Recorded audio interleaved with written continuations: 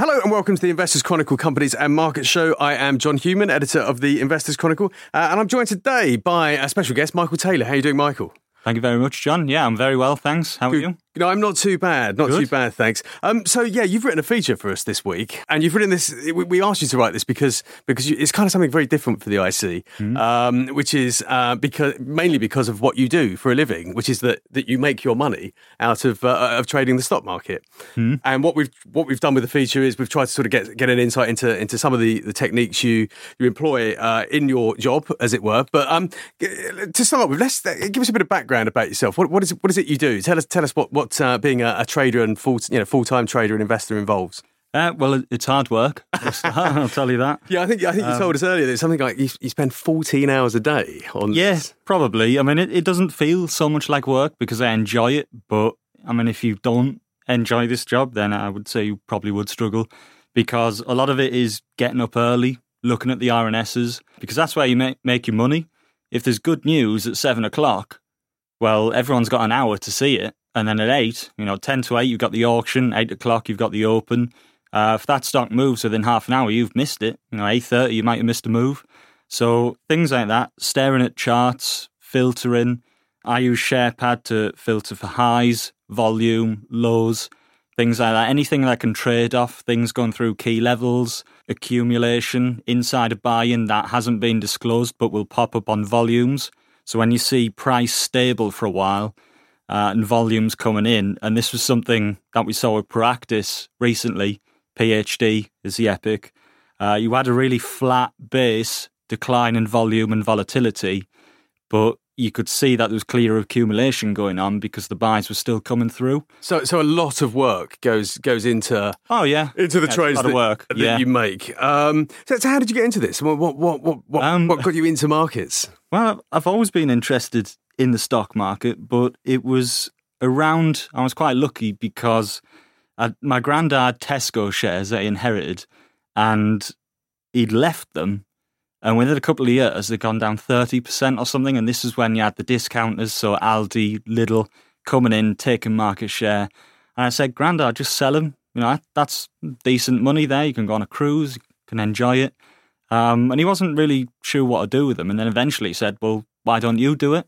So I was quite lucky because then I got a pot to manage, and I started with FTSE 350 companies, like a very rudimentary strategy of trying to risk 10% to make 20, but it was really slow and it wasn't ever going to make me, a million anytime soon. I could have been doing that for 100 years, and because it was so slow, so I needed to scale up. And what I did is I came back to penny stocks, funnily enough, because the moves in some of them were crazy. And in 2016 and 2017, the market was so frothy and things were just going up insanely well. And I'm quite lucky in that respect because I wouldn't have been able to do it today because the market's very different now to what it was like back then. What's changed? What's going on now that makes it more difficult to employ that strategy? What makes it different is that I think there's a lot of hot money floating around when people do well and the market's really bullish and everything's really rosy. Since the past few years, especially October last year, we've seen a big downtrend in the AIM index, and a lot of the companies that I trade are on AIM because they're small to mid caps. I don't really trade things over $1 billion. So we've got these small companies, the funding's drying up. A lot of companies rely on placings to keep going, and they have regular news flow to keep the price up until the next placing. But what we're seeing is a lot of them companies going down, placings being pulled, a lot of companies going bust. And I think, if we think to the economy now, is it really doing so well? We've had so many profit warnings this year already. Retail's not doing well. Casual dining's not doing well. There's not really a lot of sectors that are doing it very well. So I think that's part of it. But will it turn around? Of course it will. It's just a time of waiting, I think. Yeah. I mean, penny shares are something that we don't cover a great deal in the magazine because mainly because generally there isn't a great deal of quality there. There's not. There's no quality at all. That's why the penny shares. Is there something that bothers you? I mean, it sounds to me like you are happy to take positions in companies that we wouldn't suggest buying and holding for the long term, but you can make money out of them. I'm happy to buy anything if it goes up. It doesn't matter if it sells cigarettes or bombs, or if it's an outright fraud. If it's going to go up, I'll buy it because I just care about the P&L at the end of the day. So what's giving you the clues that something might do what you want it to do, what you'd hope it to do? Well, a lot of the time there'll be a catalyst. So, for example, if there's a company that's going to be drilling a huge exploration well, it's probably never going to strike, and it's never going to make the millions that people think it's going to, but it's the story. And that's what people buy. They buy in the story. You never want to hold for the results on these things. You wrote something on that this week, didn't you, about trading stories? I might have done. I'm sure you did. I did actually. Yeah, I did. Yeah, you're right. I did. Story stocks. Yeah. Story stocks. Yeah. Yeah. So, for example, you buy, wait for the people to arrive, and then you sell into that liquidity. And there's various technology stocks. Not going to mention them because people might get annoyed. But there's a lot of companies that are very richly valued, and when you strip them back, it's pretty much just a story. But that's what people buy. You've got to think that in the small to mid-cap space, people aren't investors. They're not looking at the discounted cash flows. They're not working out the IRR and the NPV of projects. They're not even looking at the balance sheet. A lot of these people don't even know what a balance sheet is. But you don't need to make money, because if you buy at the start of the story, then you can make money. And really, that is what matters to me as a trader. I just want to make money. Yeah. Are there any sectors that you favour at the moment? Tech is always really good because everyone loves tech, and tech has historically done very well. And it's a great story. Yeah. But very often it's high margin.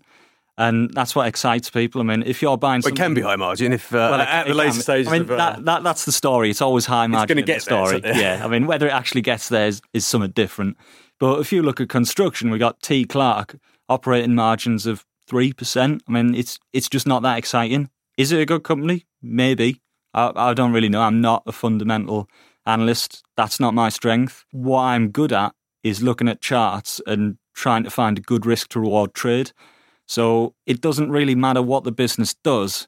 What matters is the chart, because a company can be, hugely undervalued, but then if it drops another 30%, I'm 30% down, which, as we can see in the getting back to break even chart, you got to make like 50% to get back to where you were. Yeah, let's talk about you can't fight those numbers. Let's talk about the feature. As I say, it's a really, really interesting piece. And it's looking at something called position sizing. So this is basically deciding how big a position you should take in a particular investment. And I guess that should always be done in relation to the size of your trading accounts, or indeed the size of your portfolio as a whole. Yeah. Talk us through kind of the high level principle behind this, and how you put it to use. Well, the goal of position sizing really is to protect your portfolio. If you put 30% of your capital into a company, and then something like Patisserie Valerie happens, well, that's 100% loss, and you're down 30%. So you never... a lot of people said they could see that coming. Personally, I don't think they could, because I looked back to see what they were telling is going to be another short from now on.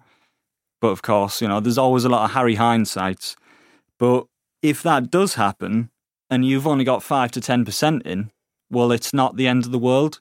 So the goal of position sizing really is to protect against the risks that you can't really defend yourself from.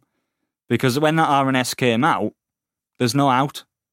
It went to 0 pence. Everyone lost all the money. Nothing anyone could do. So what I mean to say is, with position sizing, not only can you protect yourself against 100% loss, but you can also adjust your position size for the risk that you want to take on a trade. And what I mean by that is, if you just have a generic 10% stop on a stock, well, what if support is 15% away? You're probably going to get stopped out, so it's not really ideal. What you should do, or what I do, is adjust the position size. So maybe bring that position size down, keep the same amount of risk, but now you can take a further drawdown in percentage terms on the trade, and it gives you a higher probability of staying in the position. So it just gives you a little bit more downside that you can absorb, which means that in shares where the price is likely to be volatile, which some of these penny shares are, exactly. That's exactly where you want to be. Yeah. I mean, it's even with larger companies, very often when you see a support level, you'll often see the price go through that level, flush out all the people who've put the stop just below that level, and it'll spike back up again. Explain to us what you mean by a support level, because I'm not sure all of our listeners will be au fait with all of the trading terminology. Yeah. So, for example, you've got a stock, 100 pence is the support level. Now, obviously, if you and that's essentially, how do you see a support level? How would you work out? It tends to be. You can see it on the chart where a support level is where people are continuously coming in and buying that stock. And what does it look like on a chart? So it will bounce off around 100. So you can essentially draw a line. Yeah, exactly. So if you've got charting software, you can pick out these points. And obviously, the more times it hits that support level, the more significant that the support is. So if one day that stock then breaks through that level, well, that's the price telling you that something has changed and there might be a new trend. And you can trade that, but you've got to know where the levels are to be able to see them. So, for example, if we have a support level at 100, you put your stop at 100, probably going to get stopped out. If you put it at 99, 98, probably going to get stopped out. And when you say stopped out, you mean basically a trade will be automatically executed that sells your holding? Yeah, because the price goes where the liquidity is. Yeah. And if there's a lot of liquidity at 98, 99, which there will be, it'll get stopped out. So, well, you don't want to put your stop so far away that you're away from the price completely. So if we imagine that we put it at 94, 95, we adjust our position. So we're away from the stop loss liquidity and we've got a chance of staying in that trade and potentially making money without taking on the extra risk, which is the goal of position sizing. So you position size for the risk that you're taking on the trade. I mean, liquidity is something you also mentioned elsewhere in the feature, and I think this is a really interesting point. And this is really to do with kind of how actively traded a particular share is in the market, and how that can determine what sort of size of a position you take. You talk us through what you mean here. This is a figure we often have in our magazine, the normal market size. Yeah, and I guess it'd be useful to explain why that figure is really important when you're deciding how much of a share to buy. Normal market size is quite important, and because of the new best execution rules, which is ironic because it actually makes it harder to execute. So, for example, if we've got NMS at 5k shares, now if you only hold 4,500 shares and you go to sell online, but the market makers are only offering you a price below the online bid, that trade won't be executed. So now you've got to make sure you hold above NMS, just so that if you do want to sell and the price isn't the screen price online, then you can sell, which to me is silly, but that's how it is. I guess, I mean, the interesting thing here, I think, is actually the ease with which you can exit particular trades should there be some kind of company event that sends investors rushing for the exit. Yeah. And how you manage that, I think that's the important thing. Well, I think if you're holding more than the average daily volume of a stock and all of a sudden there's a liquidity event to the downside, so there's a profit warning, it's opening 20% down, you know that there's going to be people dialing up with the brokers to sell, pushing that price down as soon as that comes out. And if very often the market makers, they won't meet the bid online, so you just won't be able to sell. So, of course, if you're with an online execution broker, you got to call them up, put your password in, actually get through to someone. They'll put you on hold to get to the dealing desk. Or the price has moved. Do you still want to do it at this price? Yes, please do it. Then I'll go walk back to the trading desk. And by the time you've actually got it done, the price has moved so much. So that is a real risk. And the market makers aren't actually obliged to honour the online price. But if you use a phone broker, they do. So it's worth having a phone broker because I know that I can call my broker and instantly get out of a share within 30 seconds of me actually dialing. See, I think that's really interesting. We were talking about this earlier. And the fact that you have two different brokers, depending on what you're trying to do. And I instinctively would have thought the online execution-only broker would have been much more efficient. But it's not the case, it seems.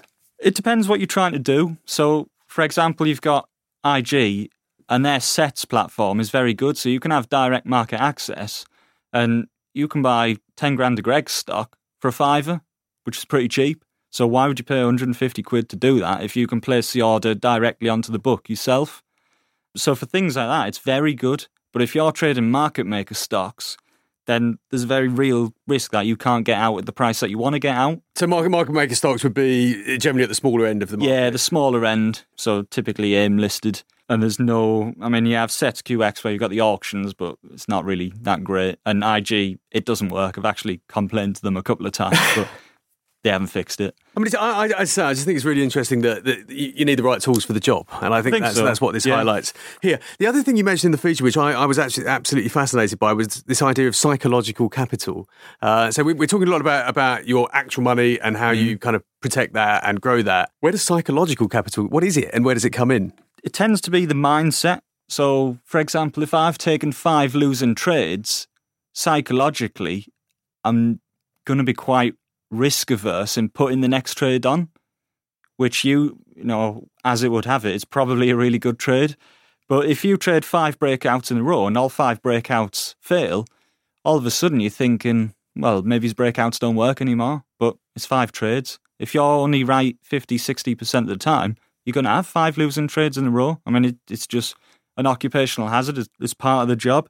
So you've got to protect yourself by not taking too much damage on every trade that grinds you down. So this is where the position sizing becomes important again. It protects your psychology and your physical capital, because you've got to be able to take losses. And if you don't, then losers will eventually stop you from trading. There's a very good quote from Mark Minervini, very good trader, and he says those who trade without stops eventually stop trading. And I think he's right. And this is something that was done in research. A traditional stop is better than just a buy and hold strategy. And it was only done on Swedish stocks in the top 30. So it's very hard to extrapolate that onto AIM, where the spreads are a lot wider and things are very different.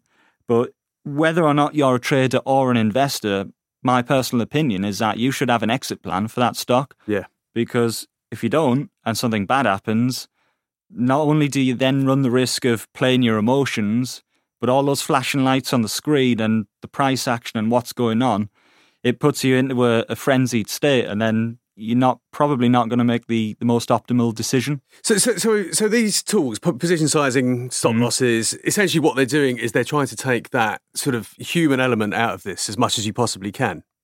I think that's correct, John, yeah. The problem with trading and emotions is that there's a lot of discretion there.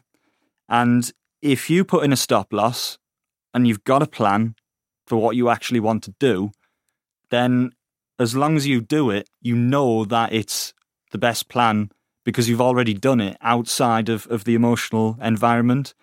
So there's a very good investor wheelie dealer. He makes all of his decisions outside of market hours, and then he writes it down and then goes and does it the next day. Just executes them. Doesn't let what's happening never change his plan. Places a trade in I mean, he's an investor, but he never places a trade in market hours because he knows of that bias. And I think that's a very good trick, something that he does really well. That is interesting. I do know of Wheelie Dealer, and he writes a good blog, actually. He does. He writes a very good blog. I mean, that leads me into something we again spoke about earlier. Now, we've talked a lot about trading here, and obviously that's your sort of bread and butter. Yeah.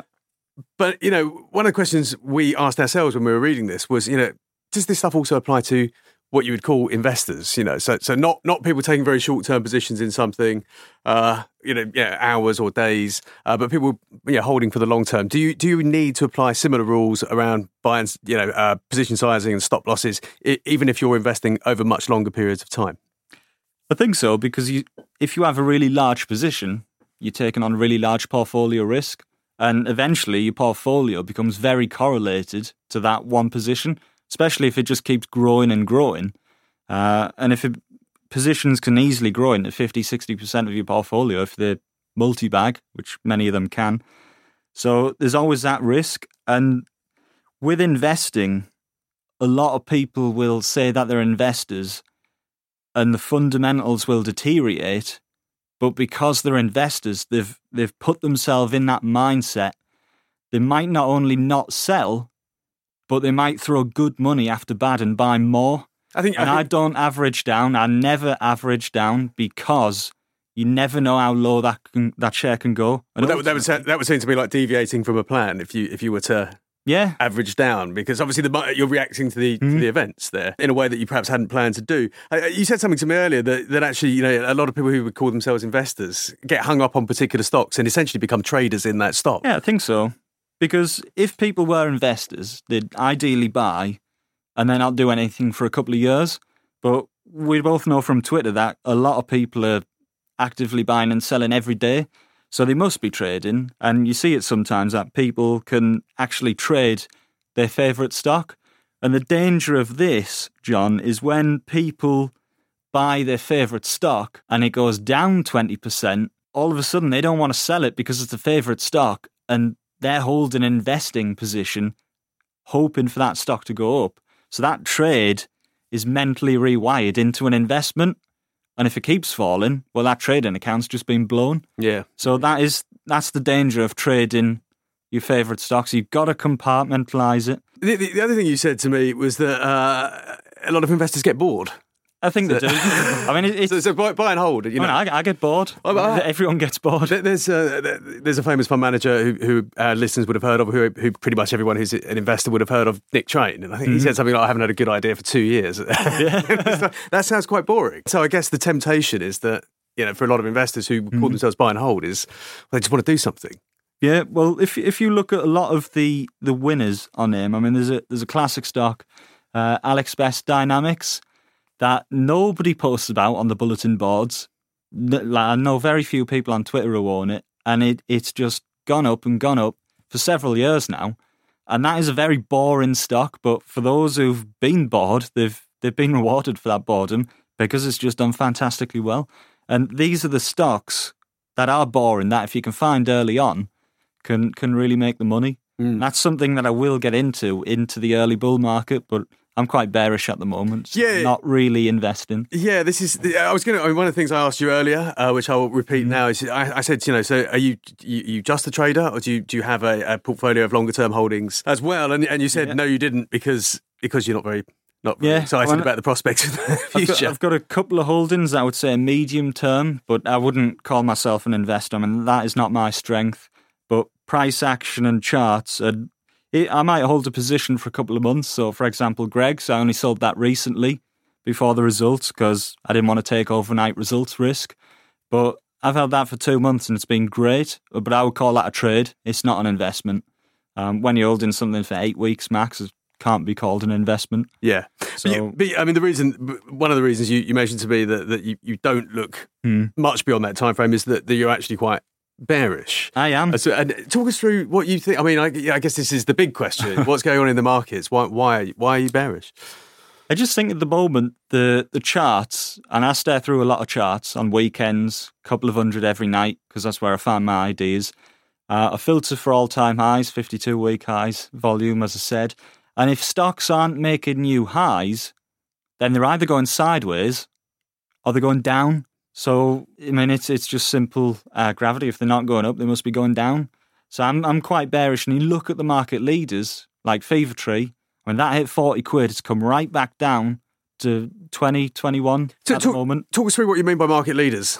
So the market leaders are the stocks that set the pace of the market, really. So on the AIM market, you've got Fevertree, Burford, Asos, Boohoo, companies like that have been big winners. And when you look at the AIM index, a lot of that weighting is because of those shares. If you strip them out, I'm very certain the AIM index would be a lot worse than it already is, because you've got so many companies that underachieve, that are propped up by these market leaders. And I think when you see them start to come down, markets follow the leaders. They always do. Our market follows the US. And when this happens, when you've got the leaders dumping, the rest of the market follows. So unless we see stocks start to improve or we see new market leaders come through, I'm just quite bearish. And if we think in the last 10 years, has the economy done so well? Personally, I don't think so. I think a lot of the action's been propped up by QE, by QE, loose monetary policy. So yeah, I guess the big question is how much longer Can it continue? We saw a rate cut yesterday, so I think there is a recognition that the market needs some more of a catalyst in that vein. So I'm inclined to agree with you. When cash is my biggest position at the moment, and a lot of people say it's not making me any money. It's not, but it's not losing me any money. And if I see a trade, I'll take the trade, but I'm not going to invest. And this is something you and Phil discussed a couple of weeks ago, John, with quality. And can you actually find it at a good price? I don't think so. You've got a lot of slap bang average businesses, 20 times earnings. Yeah, that's crazy. And someone told me before in the dot-com days after that, you could find quality businesses, single-digit PEs. I mean, you just don't find single-digit PE businesses anymore, unless they're frauds. Or I mean, there are business. I mean, value as a concept. It doesn't have many admirers at the moment. Yeah. I mean, that said, I mean, Simon Thompson, who runs our bargain shares portfolio, I'm sure you know Simon. I do like Simon. He's made me a lot of money. Excellent. That's good to hear. That's good to hear. I mean, anyone who followed bargain shares this year would have done very well so far. I think Simon often sends me through his portfolio, and bargain shares is up 30.1%. So he's doing fantastically well. Yeah, a lot of that performance has been driven by one company. Actually, a lot of them have done well. But Futura Medical is just flying. I nearly bought that the other day as well. Missed my entry, and then typically it shoots up. but then you didn't react after the event, and kind of chase it. I didn't chase. Yeah, exactly. Simon's performance, which is value based, he's looking for companies where the market is mispricing them. Has beaten every small cap fund out there. It's absolutely extraordinary. So it is possible to find. It is possible. Good companies. Attractively priced. It's just really hard work. And I know how much effort Simon puts into this. But I mean, we would not disagree with you, Phil and I, that attractively priced quality is hard to find. I mean, something like Greggs, which you mentioned earlier. I mean, let's have a look at some of the companies that have reported this week, because I know you've traded them. Yeah. Let's start with Greggs, because that is a quality business. It is. It's a very good business. I do like the products as well. I love the steak and cheese rolls. Excellent. I like the vegan sausage roll. Yeah, that's been a big winner. It has. Vegan product. It has. I think it's attracted a lot of attention to them, and it kind of reminded people of what the company has become. I don't think the vegan sausage roll has necessarily moved the dial on the numbers in its own right, but it has reminded people that Greggs has undergone this quite significant transformation. But in terms of your approach to Greggs, I mean, as you say, you're not necessarily interested in the fundamentals.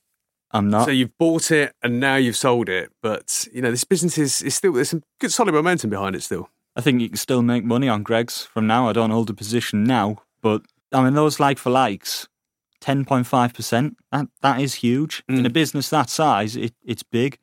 And what they're trying to do now is move stores where masses of people are, so where people work. And I think they could probably also challenge WH Smith in the travel sector, so airports, train stations. You don't see a lot of Greggs in train stations, actually. You don't, but I think they could do really well because WH Smith have really healthy margins, and I'm trying to think if there's any competitor to them in that sector at the moment, because they've done really well from moving from the high street to the travel sector. But I think Greggs could have a go at that. Yeah. They're trying to move to breakfast as well. It's a wonderful looking chart. I mean, you're a chart guy, but look at that. I love the charts that go up. But so you've sold, because as you say, you didn't fancy the overnight results risk. What got you into it? When did you buy into it? It was that trading statement, and I scalped it from the open, and I looked into it deeper, and right at the bottom, it said, we expect the results to be materially ahead of expectations. And those are the things that move, and they can keep going. So in an efficient market, it would open and it wouldn't move, but the market isn't efficient. And what happens is you see these stocks with ahead of expectations, and they just carry on going. So it was a momentum trade for me, based on the chart. I don't want to hold into the results because why take unnecessary risk? Yeah. I'm a trader. I'm not an investor. So the goal of a trader is to get the risk right down in proportion to high reward. And at that point before the results, what was the risk toward? It was a very different trade from buying at the start of the move to at the end of the move. And I couldn't have predicted that the share price would have gone down as it did. But as it happens, it did. And that's what I want to protect against. What would make you buy back in? If it broke out into a new all-time high, Yeah, which is possible. Which is very possible. I think it is possible. I'll probably buy Greggs again. Excellent. The other company that you mentioned to me that you were paying close attention to was Burford. Now, this has been a private investor favourite. It has. And you're going to short it? I'm going to short it. Okay. If it breaks that level. What would be behind that? What tempts you to short Burford? Well, if you look at the 6-month chart, it put in a high, and it hasn't done that since. And we saw the results the other day. I thought they were very good results. But again, it's not my strength. What actually happened on the day is the stock opened up and sold off in very big volume. Now, I'm pretty certain that's institutions selling, because when you see a stock down on heavy volume, it's just a load of sellers. Now, do you want to fight that? I don't. So I'm going to look and wait for it to break that level. I think it's around 14.25, last previous low, I'm going to short it down. Yeah, it looks about that. Looking at this very undetailed chart we have, a tiny and undetailed chart from which you can read not a lot. It's not a nice looking chart looking at that. It's not, but on the other side, I would have to... Don't quote me on this, but I don't think... Well, you're on air, so you're being... Okay. I personally don't think that is on a high ratings multiple. I would have to check, but it's not. No, it's not. 40, 30. I think it's relatively low. So who knows? Maybe it can go up, but my job as a trader is really to react and not predict. So if Burford goes and makes a new high, I'll buy it. But if it breaks through that low, I'm going to short it. Yeah, and and in your opinion, that's what's looking more likely. In my opinion, yeah. Interesting. Well, I'm sure there'll be lots of unhappy Burford shareholders listening to this. They will. Another company that you've been looking at is Sports Direct. And I think this is more generally because it's a fantastically interesting story as much as anything. It's a fantastically interesting story, and I'm going to short that too, hopefully. So this one it's kind of, I mean, on a year basis, that's down to pretty much as low as it's been. Maybe it's been a bit lower, but what's your view on this company?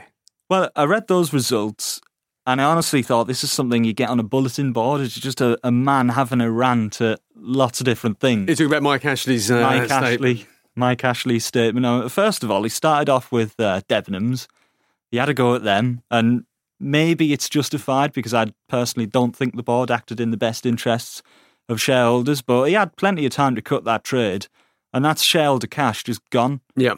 Gone in 0 pence, gone, and everyone knew Debenhams was going to go bust. I gave a talk at the start of the year. I said it's probably going to go bust, and next month it did. He should have sold, personally. I think he should have sold, saved the cash. Next up, it was Game Digital. He wrote a huge, long paragraph on this. To summarise it, he pretty much just said, we think there's value in there. I'm not really so sure if there is, but we'll see. House of Fraser, the comment he used was, when we looked on the bonnet, we found things were worse than we thought. Well, it went bust for a reason. What was he expecting? I really don't understand the rationale of this man. I mean, he's buying a lot of clapped out retailers. I just can't see his angle. I really can't. Can you? I kind of sort of did, in the idea being that he could perhaps dominate the high street, dominate purchasing, and really capture an enormous proportion of UK retail spending. But he has gone about it in a rather strange way. And if we think about in terms of position sizing.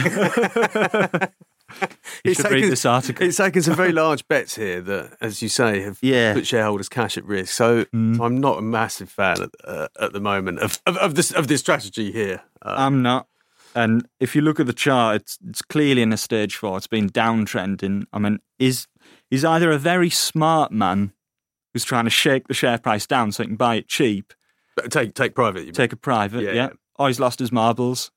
And I don't know which one that it is, but neither is great, really, is it, for shareholders? And I just can't see why anyone looking at this business would come in and buy. But I mean, we talked here about sort of the fundamental case for not buying Sports Direct shares. Yeah, but obviously that's not the way you operate. So it's not, but it's how I sort of look for ideas as well. I want to know what the story and the angle is, because if you can find a company with deteriorating fundamentals, or it's on a high earnings multiple, all you need is something to go wrong and a key level on the chart, and then you've got a combination of the story, the fundamental story, and the chart, which I think can be a lot stronger than just the chart itself. So, for example, stocks on that are constantly beating expectations, you've got a very high chance that if you buy them on a breakout, it's going to follow through. because it is a good company. Whereas if you're buying a piece of trash on a breakout, maybe not as strong. I mean, you can get powerful moves on these things, but it's often the liquidity isn't really there and the story's not there as well. Yeah. It's that earnings growth that keeps people coming back, the upgrade cycles. So where'd you go for your fundamental information? What I use SharePad. You use SharePad as well? SharePad is a very good product. I use that for charting as well. I use that for charting. Yeah. They're going to love you. It's like an ad. Well, actually, for fundamentals, what I do is I just look at the results and I look at the balance sheet, cash generation, income statement, and just see what is actually going on. Because it's very easy for a company to have a lot of profit, but there might be a load of exceptionals in there, which in reality, it's actually not a highly profitable business as they make it seem. So when I see adjusted, I just assume that's a lie. Yeah, talking of companies that have sort of slightly manipulated profits, there has obviously been a horrible trading update. There's been a number of horrible trading updates this week, but Aston Martin, I think, has been the worst of them. Yeah. Have you traded that? I haven't. I was looking to go short and then it just gapped right through it. You should listen to Phil. I should have. Pre-IPO. That as well at the gym last week, yeah. Should have got on it. But I mean, it's going to happen. There's going to be plenty of other shorts. With private equity, things like that, I think it's just best to avoid. Yeah, I think that the evidence would back that up. Yeah. Absolutely. Brilliant. Well, thank you for chatting. Thank you for coming in. Hopefully you're going to be writing a bit more for us. You've actually sent me something through already, haven't you? I have. Which is a more detailed look at stop losses. It is. So we will be publishing that hopefully in a few weeks' time. And as I say, we write lots about the companies. We write lots about sort of a lot of the theories and the big picture stuff behind investing. But I think there's a real absence of kind of practical information about actually how you go about the business of executing your trades. And hopefully, there's a lot more that you can write about for us here. I hope so. Excellent. Thank you. Thank you very much. Let me just talk you all through what else we've got in the magazine. We have Algie Hall's stock screen. We talked about not being able to find quality, but this is a high quality small cap screen which has done rather well. A couple of companies mentioned there, Character Group and Billington, which he's looked in further detail at. We have dozens and dozens of results. It's that time of year. Pages and pages, which is always fun when we're putting the magazine together. As well as Michael's feature, we have all the usual stuff in the personal finance and fund section, and lots in the comment section, including Simon updating on a number of his bargain shares holdings. As I've already mentioned, the performance of that portfolio, fantastic that it is. And then, of course, we have the cover feature, which this week is looking at what we've called mega funds and what we can learn from them. These are some of the biggest investors in the world, people like the Norwegian Sovereign Wealth Fund. We're looking at SoftBank, which is the big Japanese tech fund, and a couple of others. And they're really fascinating and lots of lessons to be learned for investors there. Thank you all for listening. Thanks again, Michael, for coming on. And we'll be back again next week. Thank you. Planning for your next trip? Elevate your travel style with Quince. Quince has all the jet-setting essentials you'll want for your next getaway, like European linen, premium luggage options, buttery soft Italian leather bags, and so much more. And it's all priced at 50 to 80% less than similar brands. Plus, Quince only works with factories that use safe and ethical manufacturing practices. Pack your bags with high-quality essentials you'll be wearing for vacations to come with Quince. Go to quince.com/trip for free shipping and 365-day returns.